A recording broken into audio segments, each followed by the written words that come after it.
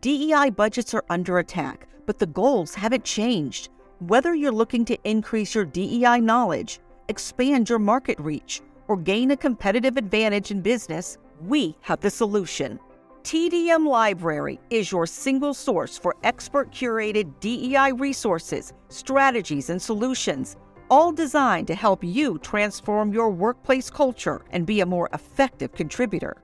For $9.99 per month, you get access to our searchable subscription-based digital library. There, you'll find articles, practical how-to guidebooks, podcasts, award-winning microvideos, and more than 700 Q&As, designed to help DEI practitioners, thought leaders, and executives create a more inclusive workplace. Whether you prefer to listen, watch, or read, we have the resources for you.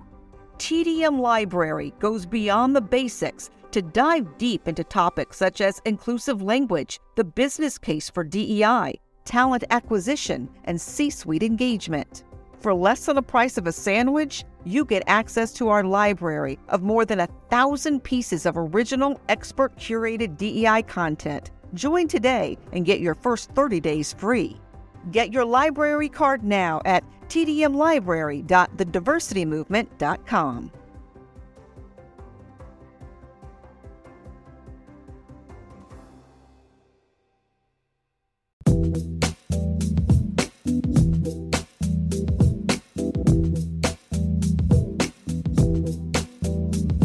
Welcome to the Hustle Unlimited podcast. Our mission on this show is to inspire greatness in people who are chasing their dreams. We'll give you access to entrepreneurs and business leaders who will give you the fuel to chase the dreams that you have. Our guests want to give back to the next generation of leaders by sharing details of their journey and the lessons they've learned along the way. Please welcome the host of Hustle Unlimited, Donald Thompson, and this week's guest, Sid Smith, a lifelong entrepreneur and current owner of Carolina Fresh Water.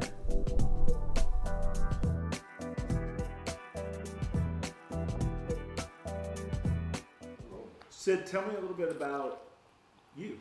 Like we're just meeting. Give me the story. Where were you born, raised? Like give me a little background. I've got Jess and I have talked a lot about our elevator pitches because she needs to have one, as she, gets out in the marketplace. And it's made me think a lot about mine because, we have 9 different businesses and, it's, the only thing that I can really pin it down to is I sell stuff. It doesn't matter what it is, and, it started out as myself. I grew up on a farm, about a 5,000 acre farm in Ohio.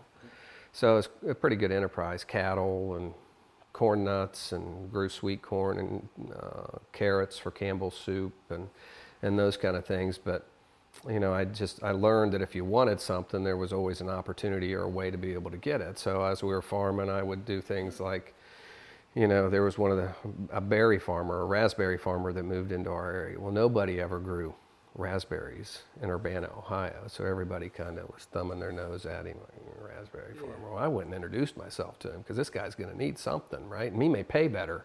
Right.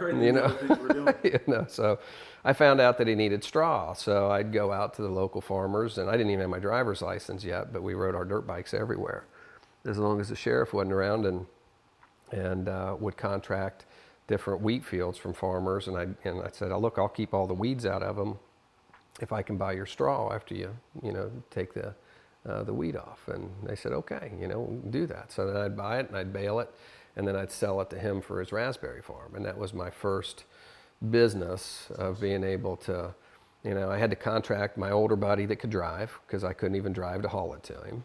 My dad allowed me to use the equipment, on the farm and didn't charge me for fuel. And I found out later in life it's a lot easier to have a profit when you have no cost, then, once you start having costs, it's a different equation. But then I just caught the bug. I went to college for agriculture and came back one summer and my parents always pushed me to, to try to get out there and experience some other things. And I got a job, with Vector Marketing, selling Cutco cutlery, which is what knives. Mine was Amway. Okay, there you go. In terms of learning the hustle. That's it. And I just found out, I was been working for $4 an hour, sweating my behind off, and, I could make, $20, $30, $40 in a day, and, I'd go out and I'd sell a set of knives and make $400 in a couple hours. And I thought, there's something to this. I didn't sweat. I had a great time. I got to meet somebody new. They love the product. It's got a lifetime guarantee, so I think I want to be in sales. So that's the direction that I've taken the rest of my life.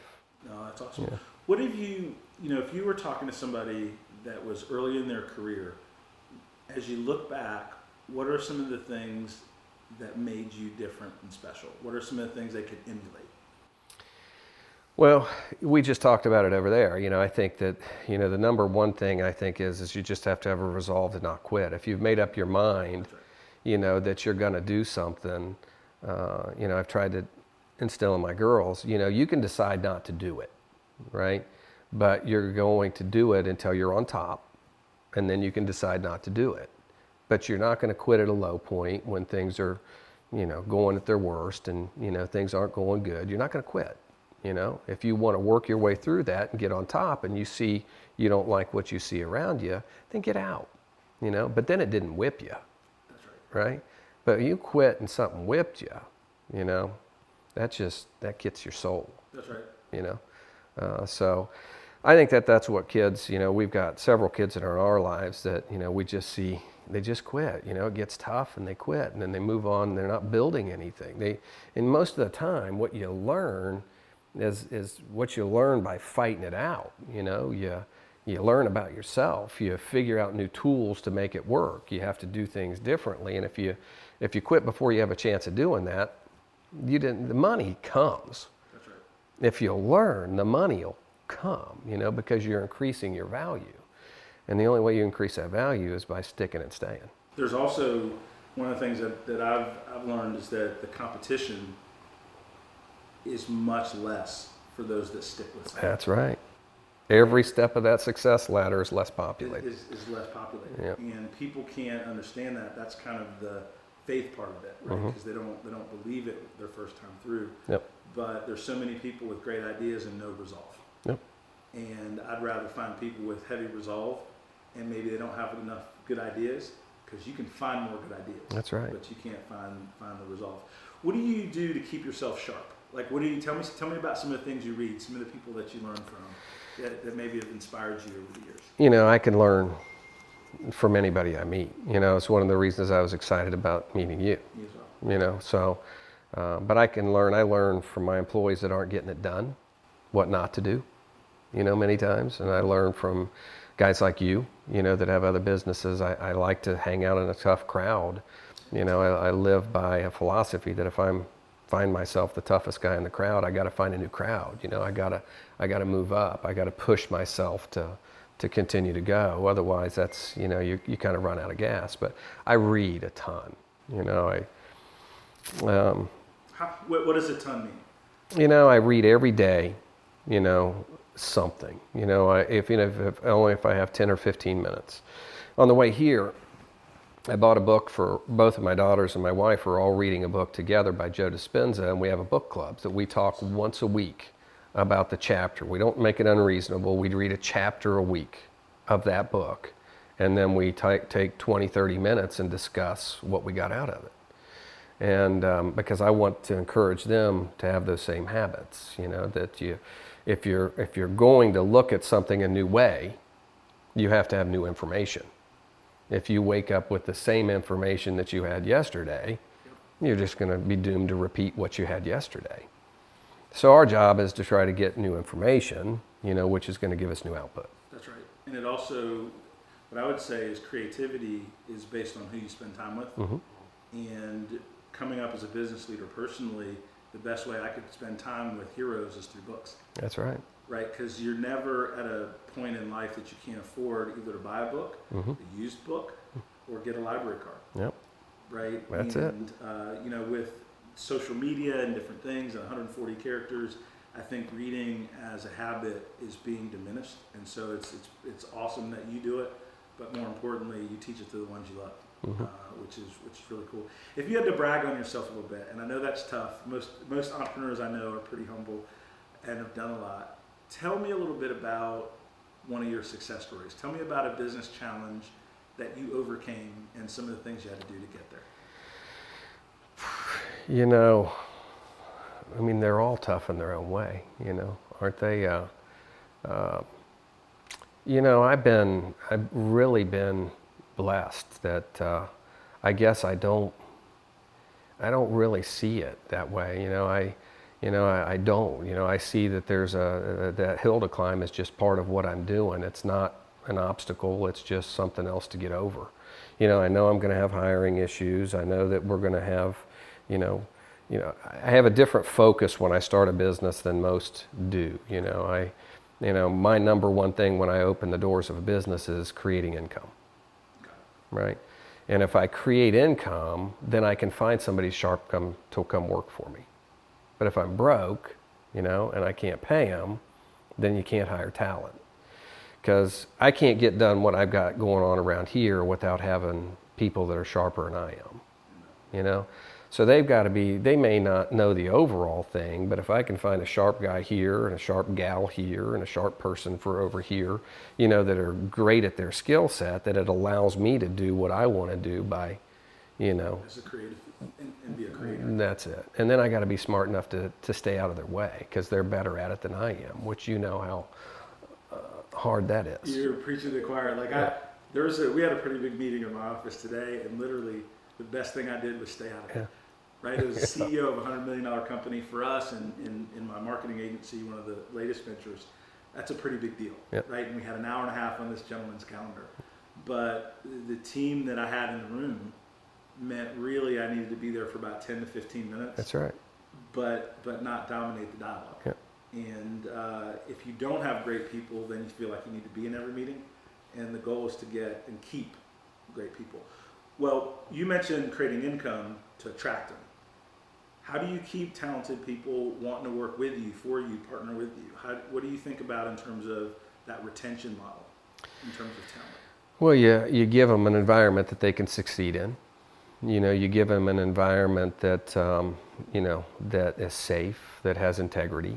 I don't believe that, we have at Carolina Fresh Water, we have our core values printed on every hallway and every room, and we made it to where it meant something to us, and we call it the pig, that we wanted to, when we started that company, we wanted to hire people that were like us, right? That we wanted to create an environment by hiring people that wanted that environment or lived those ethics already. So they needed to be dependable. They needed to be energetic.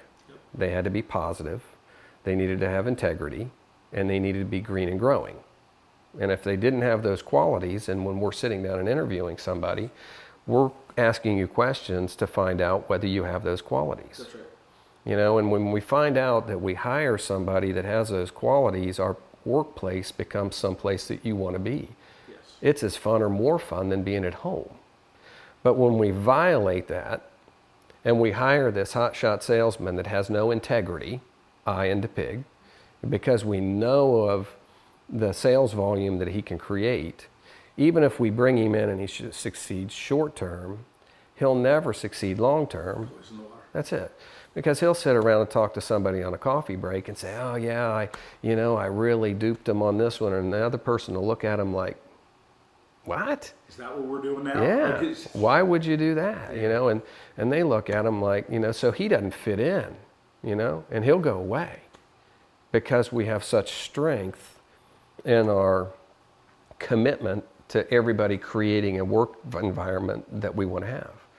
And then you pay them based on their ability to get it done. I believe in having a pay program that's set up that whoever's working here and the company are all on the same page, right? So if they're doing well, the company's doing well. So we're both chasing the same thing. So if they're chasing it and we're chasing it, they're going to make the kind of money that they want to make, and many times more than they ever thought they could make. And while they're doing that, the company's doing better as well. Now, Carolina Clean Water. Carolina Fresh. Did you start the business from the ground up? Did you buy the business? Did you tell me a little bit about that story? It was an afterthought. My partner and I in the security business, we're walking through the telemarketing. We have a telemarketing company too, and it primarily generated business leads for the security company, calling business to business all day long. Telemarketers would get up at 5 o'clock in the afternoon, be done, and we were walking through there at 5:10, or actually about 5:01, right? You know, and the rooms got empty. Yeah, you know? right. And we're thinking, you know, what a beautiful facility, you know, to have sitting idle. You know, maybe we need to have an evening campaign.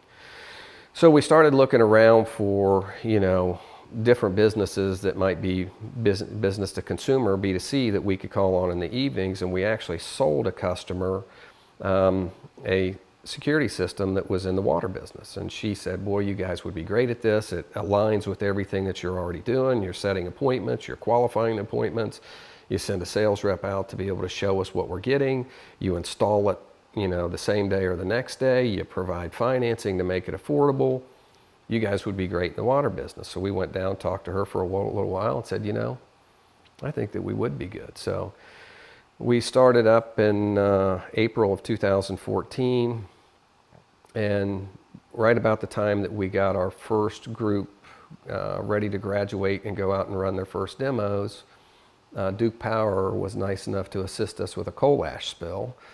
So everybody that we called wanted to have their water tested. So sometimes it's better to be lucky, you know, than good. So we had a lot of interest in the marketplace is what happened, you know, so we had an abundance of leads to be able to go out and call on, and we just got better. We went from 0 to about $1 million our first year, $3 million our second year, $6 million our third year, and we'll do between 8 and 10 million this year. Awesome. You know, so it's continuing to almost double in size every year. How many employees? 50.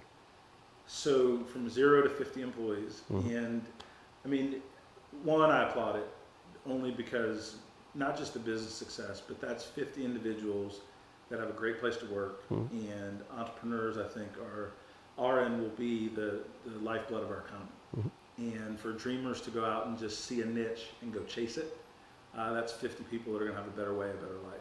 Yeah. So I think that is super cool. When you think about looking at a new business, let's switch gears for a little bit. As an investor and entrepreneurs, right? I understand you do a little angel investing and different things like that. Tell me some of the characteristics that you look for, not so much in the business, in the individual that you're going to put money with. You know, and this may be, it's probably a story, and I'm not sure that it's great for this, but it may be. We'll edit it, or we'll figure. I'll use it for another time. Either way, like it'll be fine. My friends give me a hard time about this, you know, but it's just kind of it fits exactly with what you're saying. I've got a guy that worked for me for over a year as my marketing manager, ran our telemarketing office, and just brilliant. You know, off the charts. I mean, could give you any number about his department, was great at working with people, understood the basics, because we're very regimented. I know, you know, we know exactly what our sales and our installation output's going to be at the beginning of each and every month, because we know we have a formula. We know if we send out X number of pieces of mail, we're going to get Y return, and once we get that return, it's going to translate into this number of demos. This many demos turns into this many sales. This many sales turns into this many installs. You made the math problem. Exactly. So it's a formula. There's no guesswork of what we're doing. Well, this young man was able to do the same thing in the telemarketing department. I mean, he really had it as a science. Well, he was having some difficulties at home. I mean, just personal issues that were affecting his ability to be at work and still feel comfortable with what was going on at home. And he didn't just run from them. He came to me and explained to me the problems that he was having, and just said, you know, look, I mean, because that job, he's working till 8 o'clock, 9 o'clock at night, right, you know, because we're an evening campaign. And he just said, boss, I don't know. I don't know how to do it. I don't know how to do both and be able to, you know, to have a good lifestyle at home. So I said, well, you know, we're going to figure this out because I want you in our organization, you know, somehow. We're going to figure something out. So we transitioned him out of manager of that department. And I said, you know, take a couple weeks, you know, get things going right at home, and then we'll sit down and talk again. Well, he came back to me. It just so happened that he used to be the #1 online poker player in the nation when that was legal, when it first came out. Got it. Well, the reason he got into the telemarketing industry was because they made it illegal to be able to do actual betting online, so he got out of it. And well, they just legalized it, made it to where it was legal again. And he says, look, he says, I want to play in some of these poker tournaments. And in fact, I want to go to Vegas and play in the World Series of Poker, but I need a backer. And he says, I don't have the cash to be able to do it. I just bought a new house and so forth. And I said, what are you talking about? And he told me, and I said, okay. I said, well, I believe in you. So we put together an agreement that he was going to pay me a percentage of his winnings, and he would pay me so much a month back each and every month until he paid me back, and it would give him the ability to go play in that tournament. He won it. Awesome. He won it. $260,000. You know, so, but I didn't, you know, I don't know anything about poker, you know. I don't want to know anything about poker. It's not my interest, but I believed in him. That's right. You know, he had what it takes. He studies this sport. You know, he didn't go there unprepared. He knew what he was doing. It wasn't a gamble. He knew he was going to win something, you know, and he's continued to make that a good investment for me every month. Got it. You know, so, you know, I look for people that don't run from issues. He wasn't trying to run from his responsibilities. You know, he was displaying everything that was important to us. He came to me with his issue. He didn't just, how many times did somebody just not show up? Right. You know? No. And he didn't. He worked out a notice, and because of that, you know, we're still working together today, and there'll be a time that poker's not important to him, and he and I will do something else together. I mean, I try to encourage people, if you bring a problem work-wise or even personal-wise, but they're intertwined in business, right? Mm-hmm. Then it's our problem to solve together for the good of our business, right? If you're going to keep it to yourself, then you need to handle it Yep. and meet your objectives. Yep. Right? Like, That's that's right. kind of my, but if you bring it together, then it's our problem. Yep. Let's figure this out. Yep. Right? And to try to encourage that, because, you know, I've always learned if I could handle it on my own, it wouldn't be a problem. Yep. So asking for help is ego sometimes painful, but losing is worse. Mm-hmm. And so since losing I was more afraid of, I was always more eager to try to find somebody that could assist me with something I needed to overcome. Yeah, well, Because you were, to me, losing was worse. yeah. Well, that's right. You know, you weren't afraid to ask for help. Yeah. You know, and I think that's so important. When you look back, you talked to me about your ingenuity on the farm and selling straw to the raspberry farmer. That's awesome. Give me an example to where you achieved something, but success was in doubt. Like, give me that story in one of your businesses to where, you know, things weren't going great, and you had to make a pivot or two, and you got it to the other side. That's in every one of them. Right. Well, pick one.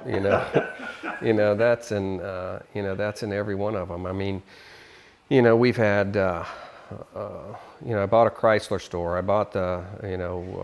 I partnered with my next door neighbor. When we first moved to North Carolina, we moved into Oxford Hunt, and my next door neighbor was a guy by the name of John Heaster, who now owns 3 dealerships. And he and I just became best of friends, you know, right from the very beginning. We have matching daughters. They're same ages. They became best friends. Our wives became best friends. And anyway, you know, he was working as a general manager for a dealership and always had a dream of owning his own dealership, you know, and he, you know, found a dealership that might be available. I mean, he was very much wired the same way that I am, you know. I mean, we will bet on a foosball game, a ping pong game, you know, we'll come up with a new game just to have something to be able to have something to compete with. Exactly. So we were wired very much alike, and we decided that, you know, he wanted to buy this Chevrolet store, so he and I spent a lot of time talking about it. He wasn't, you know, exactly sure how to be able to go about doing it, and he created the investors that he needed to be able to do it, and that store was getting going. And then he found another little Chrysler store that was, you know, 10-15 miles from there, and said, man, he says, we got to do this together. Come on, let's go down and take a look at this thing. So we went down to Coates, North Carolina, and pulled into a Chrysler dealership that, to give you an idea, it was the most underperforming Chrysler store in the U.S. Got it. It sold 3 new cars the previous year. Okay. You know, that Yeah, it had been a that's business. underperforming. Yeah, that's underperforming. You know, That's on so life support. it wasn't doing much, right? So, and invested in it, but I'd never had any car experience, and you know, and boy, I'll tell you what, there were a lot of sleepless nights. What I didn't realize is it's not just selling cars. You have 5 businesses inside of a car dealership. You have new car sales, you have used car sales, Yep. you have a finance department, you have a parts department, you have a service department. So you have all these different businesses. You don't just buy one business, That's right. you've bought 5 businesses all inside one. And that was a learning curve. Got it. I mean, because you can, car dealerships eat, you know. If, you know, my telemarketing business is not doing well, I could go over there tomorrow morning and say, see you everybody, if I wanted to, and it wouldn't need another dime. Got it. You know, car dealership, you've got, you know, $25 million worth of inventory sitting there, and it doesn't get worth more every day. It only gets worth less every day, right? And you can hear it some days, Right. you know, depreciating. And you know, but we turned it. We built a brand new facility, and we moved it to Lillington, built a brand new multi-million-dollar facility over there, and it turned out to be a great thing. Sold out to him 7-8 years ago now, and he's still operating it and doing well. That's awesome. One of the things I've heard you say a couple times is I identified an opportunity and I partnered. Mm-hmm. Right? Tell me, it doesn't seem like you go it alone. You find other smart, like-minded people to do big things with. Yeah, well, I think that's important. I mean, I try to, but I align my partnerships very, you know, John brought, you know, in the dealerships brought something that I didn't bring. You know, he wanted to be the guy in the commercial. He wanted to be, you know, I don't care for the limelight. You know, I want to go out to dinner and not have people recognize me. He wants to go walk in a door and have everybody say, hey, John, you know, loves it, you know, and there's nothing wrong with that. It's just different ways that we're wired. And I knew that he would be great, you know, for that business, and he is. He's really made it happen today. And you know, other businesses that I get into, I look for somebody that has a skill set that I don't have, you know, that we can complement each other. Because if you just, you know, the tendency I think many times is, well, that guy's got to be just like me because I got to work with him every day. No, you know, I don't agree. I think that they need to be, you know, different than me. They have a different skill set, so we're both bringing something to the table. That's the way you catapult it. No, that makes sense. You know, so. That makes sense. I mean, when I look at things, it's the same thing that you described. It's can 1 + 1 equal 11? Mm-hmm. And when you find people that you can have that kind of exponential growth with, it's pretty exciting. Yeah. So let me ask this. So when you look at, so we've been talking about business, we talked about some of the things and reading and the farm and different things. What currently is your Energizer Bunny? Like, what are you working on now? What are you looking at in the future that gets you excited from a business standpoint?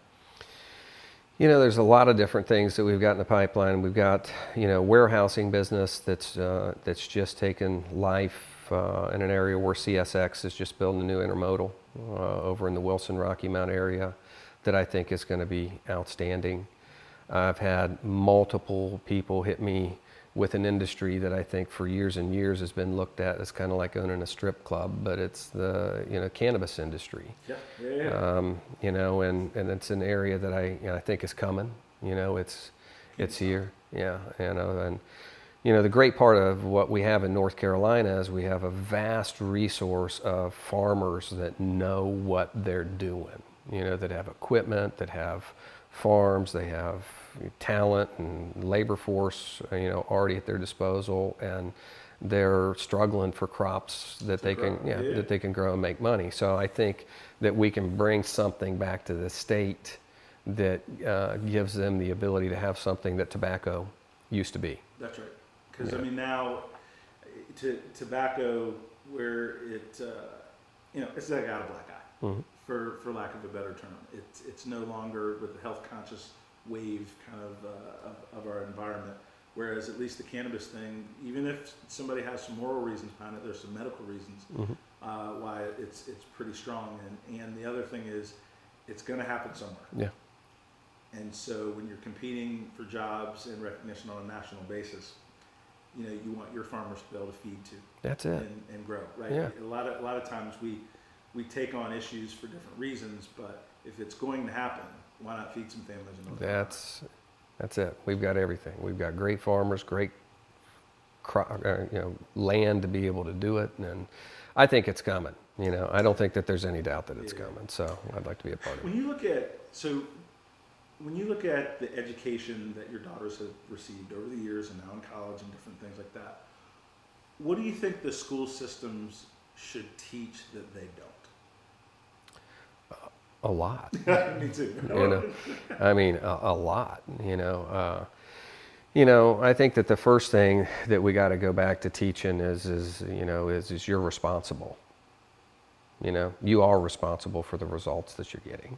It's not up to your mom. It's not up to your dad. It's not up to your school. It's not up to your society, to be gifted something. It's up to you. And, and the great part about, living where we live is any amount of money that you desire is on the pay scale out there now. We see executives that are making $30-40 million a year.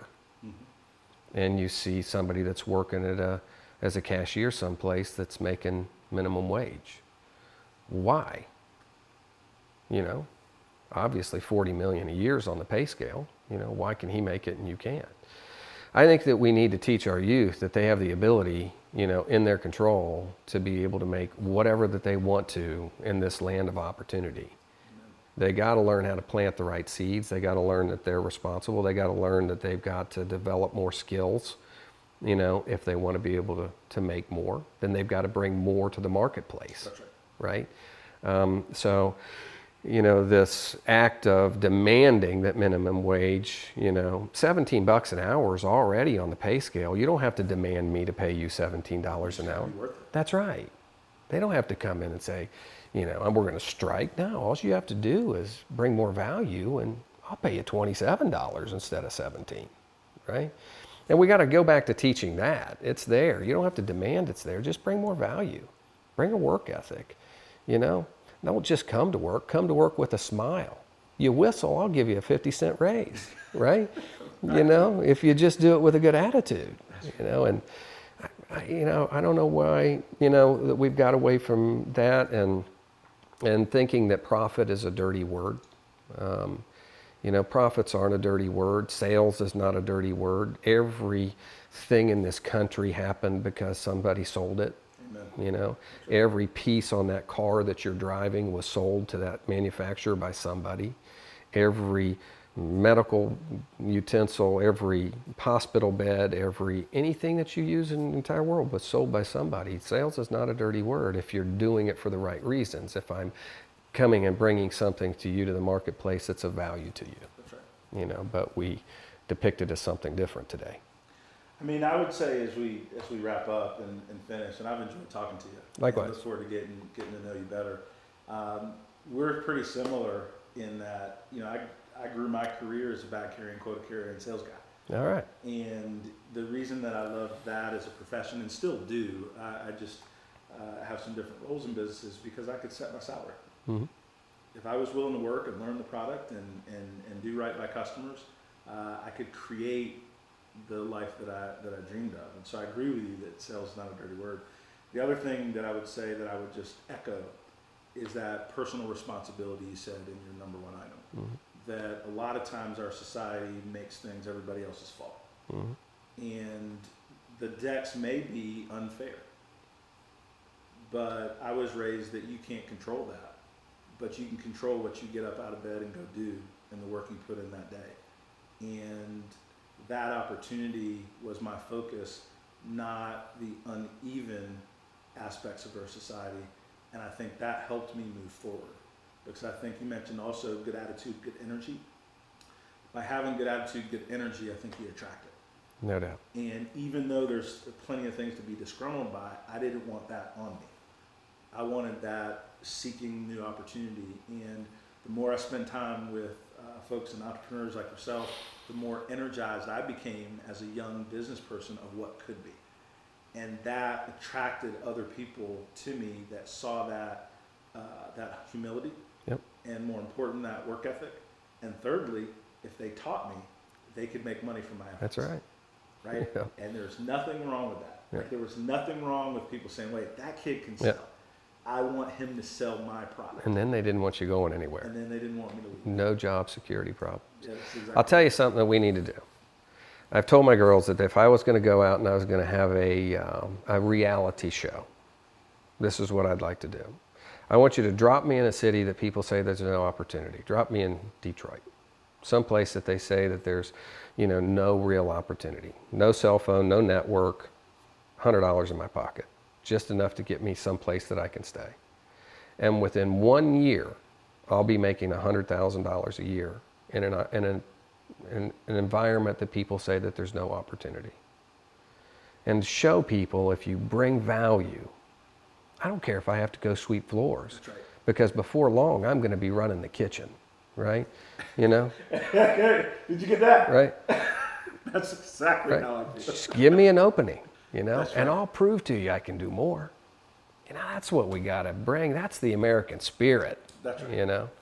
And I'd love to show people that. I'd love to have somebody do it with me. So if you ever have any time to do that. I'm open. Like, that would be, like, if we could get it sold. Yeah. I wouldn't just do it. Yeah, But yeah. if we could get it sold as a show. Exactly. Like, Yep. we could get it sold as a show. I'd be That's into it. I'd do it with Right, you. just drop us That's anywhere. it. That's it. And Progress report. The challenge would be, like, if we were sweeping the floor, then we'd have a floor sweeping business. Like, we would make it. Like, the odds would be stacked. Like, it'd be silly to bet against us. That's right. Right.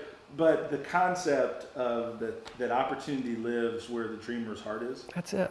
is pretty powerful, and I can sense it, and I can sense it as much of what you showed me, the video before about the business that was created for gang members to learn a different way, and it's very, very powerful. So, Sid, thank you so much My for pleasure. inviting me in your home and pleasure. sharing your thoughts, and look forward to getting to know you better. Yeah. And this will be just a jump start. Likewise. Great. Thank you for joining us on Hustle Unlimited. Make sure to join us each week for more conversations with leaders in our community. If you enjoyed this episode, leave us a review and subscribe on your favorite podcast player. Until next time, make it a great week.